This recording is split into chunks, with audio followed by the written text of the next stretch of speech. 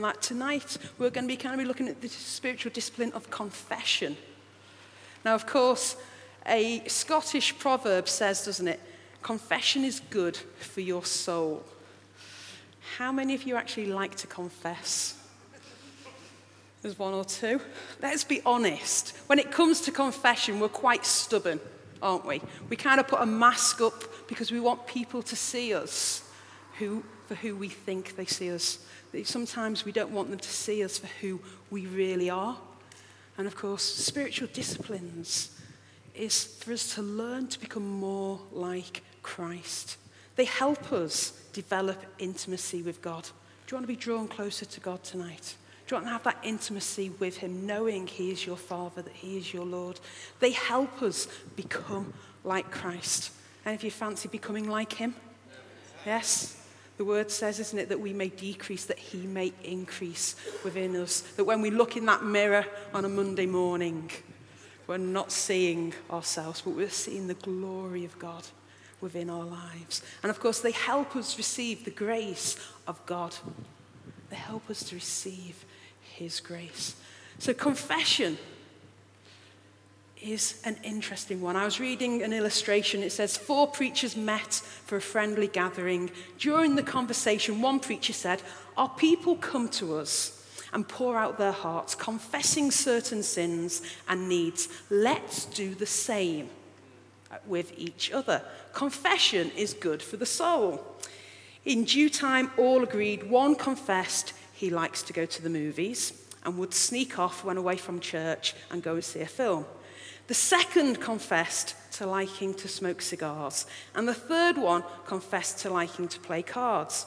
When it came to the fourth one, he kept quiet.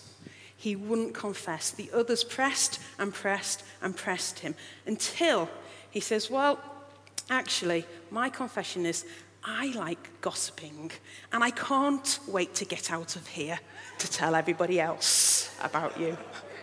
So be careful. Beware what you confess." But of course, confession is a difficult discipline, isn't it? You know, many times we view the believing community as saints. We look at each other and we think everybody else has got it sorted. They look perfect. They've got it all right. And so when people say to you, "How are you doing?" what's your response? Normally, fine, yes? Or fine in the Lord? Or, fantastic, or wonderful, or super. Sorry, Nick. But sometimes we do that, don't we? Because we don't actually want to kind of reveal. And then, let's be honest, has somebody actually said to you, "Well, actually, have you got a minute?" And it turns into 10 minutes, and it turns into 20 minutes, and you see the shutters go down, and somebody goes, "Actually, why did I ask them the question, how they are?" Because sometimes we're not interested in other people and what they really are. We like to say, "I'm great, I'm fantastic, I'm wonderful." But of course, when we see each other pretty much as sinners, as doing things wrong, then we can become comfortable with one another, and we can actually encourage one another and support one another and say, "Okay, what's the problem? How can I help you? How can we go through this journey together? How can we sort it out?" You see, when we think of the word confession, and I'm no good with foreign languages, so I looked this up, okay? The Greek word for sin is, hamartia. Okay, there you go. I've got the thumbs up from Ian. Okay, hamartia, which means to miss the mark, to wander from the path of uprightness, okay, and to honor, and to do and go wrong. Of course, as children, we have a twinkle in our eyes, don't we? Well, I did. And when you were told not to do something, it was mysterious. And sometimes you learnt the hard way, didn't you? Well, I did. There you go. It's good confession, isn't it? Confess. But at times we're told, "Don't do that. Don't do that." And we're thinking, but if only it looks good. Or if only I can get away with it. Our goal through life, is to actually journey to become more like Christ. Not to go away from him, not to miss the mark, but to be drawn closer to him. That we walk hand in hand, that we know that he is our loving Saviour, that we know that he is leading the way, that he's taking us saying, come on, we're going on a journey. A bit like we're going on a bear hunt, isn't it? How many of you have read that story to your kids, to your grandchildren, going on that? It's important for us to try not to stray away from him. It's to keep hand in hand, to have that desire to become more like Christ, to have that desire to follow him and say, Jesus, you are my Lord. Jesus, you are my Saviour. I want to become like you. John Ortberg, who's an author, he tells a story about him and his wife, Nancy, when they bought their first piece of furniture. Now, they went for a colour. They had 3 children, and they went for a colour which was like a very light colour, kind of a cream colour. And the salesman said, should you really be going for this colour with 3 children? And they're like, yes, it's fine. Don't worry about it. We've got this sorted. So they bought this 3-piece suite, this sofa. They put it into their lounge. They said, you must not sit on it. You must not go near it. You must not stand on it. You are not allowed anywhere near this sofa. And then, of course, one day the wife comes in and there's a stain, a red stain on the sofa. She lines the 3 children up, who are 4, 2.5, and 6 months. I presume she propped him up. And pretty much says, who did it? Who did it? The middle one goes, it wasn't me, it was her. And the oldest one goes, but it wasn't me. And the mum was fuming. And John says he stood there thinking, how am I going to get out of this? Now is not the time to say, I spilt some red jelly on the couch, on the sofa. He said, I'll do it at another time. How many of us can actually relate to it? Have you been there where there's been a stain within your life, where something has happened and you thought, I can't confess this. I don't know how to deal with it. It can be small things which we kind of bury, don't we, under the carpet. We think, well, that's only a small thing. It's only a white lie. It's not going to harm anyone. Or it can be a big, big stain which actually needs to be dealt with. We need to learn how to deal with the things that we carry, the burdens that we carry, because the more we carry burdens, the further we sometimes find ourselves away from God. The more we think that we're not good enough or we can't confess to him. You see, confession is not just about going to God saying, I'm sorry for doing things wrong. Okay? It's not God clutching at things, saying, you must do this. But of course, we confess to be healed and to be changed, to become more like him. He wants to heal us. He wants us to be changed, to become more like him. Augustine of Hippo said, the confession of evil works is the first beginning of good works. Making that step, being confident and making that step of becoming more like Christ. Saying, right, okay, what can I do? How can I spend time with my Saviour? How can I say, I'm sorry? I always remember, my mum always used to say to me, Karen, never say sorry unless you mean it. Because, of course, sorry means you're never going to do it again. In my case, I did it quite often. I'd go, sorry, Mum. And like, don't say it unless you really mean it. And it would make, as I got older, it started to make me think, what do we... And I hear my saying that to young people and to children now. Don't say it unless you really mean it. And so we need to learn to come into line with what God wants us to do. We need to learn to come into line. Because when we think of the cross, sometimes when we share about the message of what Jesus did, people see God as an angry God, that people sinned, people did wrong, and so he had to send Jesus to the cross because of anger to take away the sin. But of course, that's the wrong message. Because God sent his son because of love, because he loves us. And he wants us to have that relationship with him. God sent his son Jesus onto the cross because of love. Not because of anger, but because of love, that we may become more like him.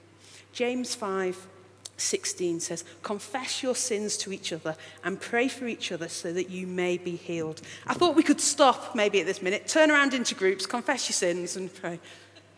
No, don't worry about it. We're not going to.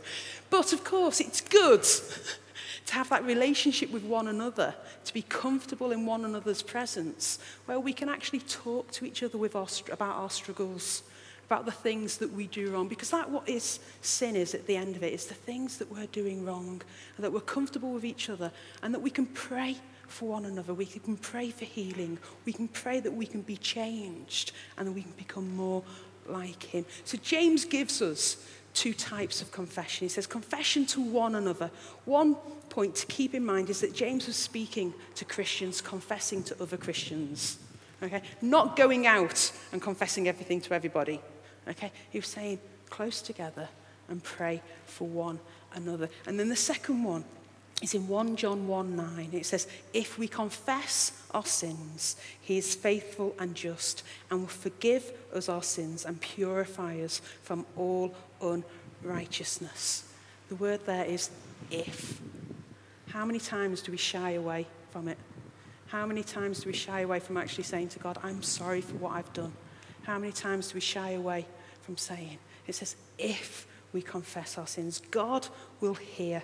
He will forgive us. He is a forgiving God.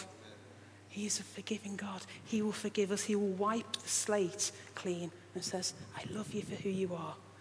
Confess. It's clean. It's a brand new day. It's one of the greatest statements, isn't it, of the Bible? You know, confessing if. Okay? God doesn't want a broken relationship. He doesn't want that broken relationship with us. He wants a whole relationship. He wants us to be close to him. He wants us to be restored to that fullness. You know, when we move through the process of confession, we have a greater opportunity to receive the power and learn the power of forgiveness. So how do we do it? Anybody got any ideas? No. Okay, but how do we do it? It's preparation. You prepare for things, yes? When you're getting ready for things, we have to prepare ourselves, prepare our hearts, okay, into the care of the Spirit of God, asking for help. There's a story about a guy called Charles Steinmetz, okay, and he was an electrical engineer with GE in the 1900s. And after he retired, there was a problem. He was asked to be returned to GE to help pinpoint a problem with a group of machines that the engineers couldn't fix. He walked around these machines, didn't touch them at all, then marked a cross on one of the machines. They took it to pieces, they disassembled it, and on there, to their amazement, it turned out to be the precise location of the problem. Then he charged them $1 for marking the X, and then $9,000 for knowing where to put it. So, you know, the hard thing is self-examination, isn't it? Is knowing where to put that mark, knowing where maybe the problem is, identifying it. Psalm 19, verse 12 says, who can discern his errors? Do we like to discern our errors? Do you like to? Is there many times you sit down and think, what have I done wrong? How's my day been? If we're honest, we don't, do we? We kind of like to go to bed and start afresh again, forget what's happened. Sometimes we lie there at night, don't we, thinking, why did I do that? Or why did I say what I said? Or why did I think what I did? Doing that. I'm finding that a lot at the moment with swimming rage. I think I said that a while ago, didn't I? I get a lot of swimming rage at the moment with people getting in my way when I'm swimming. For me, I need that lane, and that's my lane. Nobody else should be there. I got told off by somebody this week for splashing them. And I was like, but we're in a pool. It's wet. And I kind of then had to, that night, I did feel guilty for my thoughts. Because I was honest, and I said to them, I'm sorry. I did apologize to them. They still kept on swimming next to me. I'm like, well, I'm going to splash you. But of course, marking that X where it is. You know, who can discern his errors? It's important we spend time, actually, one-on-one with God. We are so busy at times, don't we? We're so busy bombarding with different things that are going on that we actually don't have that personal time. Walking, talking with our Saviour, actually saying, where am I in my relationship with you? Where can I go? Where should I be? I'm here, but how can I get to there? Where do you want to direct me? Forgive me for the things that I've done. Jeremiah 17:19 says, "The heart is deceitful above all things and beyond cure. Who can understand it?" Can you understand it? No. Of course, God understands. He understands who we are. So we have to prepare ourselves. We have that self-examination, knowing where to put that mark, knowing where to identify what the things that maybe were going wrong, the slippery slope, the road that we're taking might be wrong. Martin Luther apparently used to use the 10 Commandments as a way to help examine himself. He went through them. And it said he went through them on a weekly basis, just kind of examining himself to see where he was with his walk. And maybe that might be a good thing for one or two of us, is to think, let's look at the 10 Commandments and think, where am I? What am I doing wrong? Am I following these? Am I being drawn closer to God? Am I becoming more like him? You know, it's responsibility, isn't it? It's having that responsibility, taking that time out, resting in his presence on a glorious day. Yes?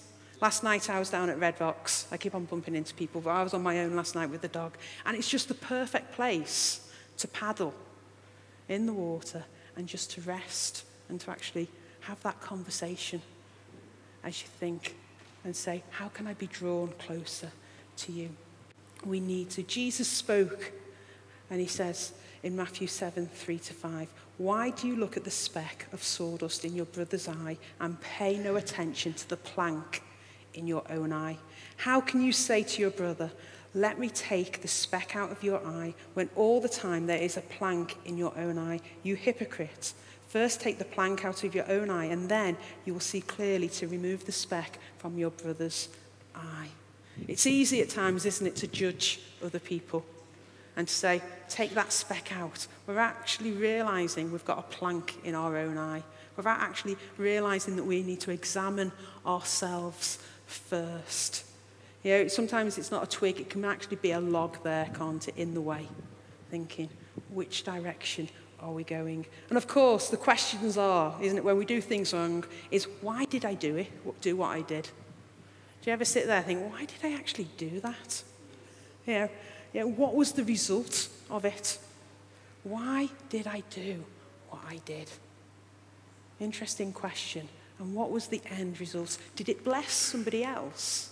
Well, let's be honest, when it comes to sin, it's not going to bless anybody else. It's going to probably become more harmful, isn't it? We sometimes think, don't we, well, if I just do it this way, okay, who's going to benefit from it? I'm going to benefit from it. Am I going to damage them? Or they might not know. They might not even see about it. See that? So we need to have that perception of what we are doing, of how we're taking things on. And of course, we need to promise, don't we? We need to promise to God, saying, okay, I'm going to move forward. I'm going to take that step. I'm going to try to do my best. I'm going to take it step by step. See, God does his work through us, through the process of confession. You know, we might feel that deep desire not to do hurtful things again, and we make that vow. And then we try and do it, and we try and do it. We look throughout the Bible, we see how many people messed up, don't we? But we see as well the results. If you think about Zacchaeus, you know, taking the money from the people, but then he repaid them back 4 times. He realized what he'd done wrong, and he repaid them back.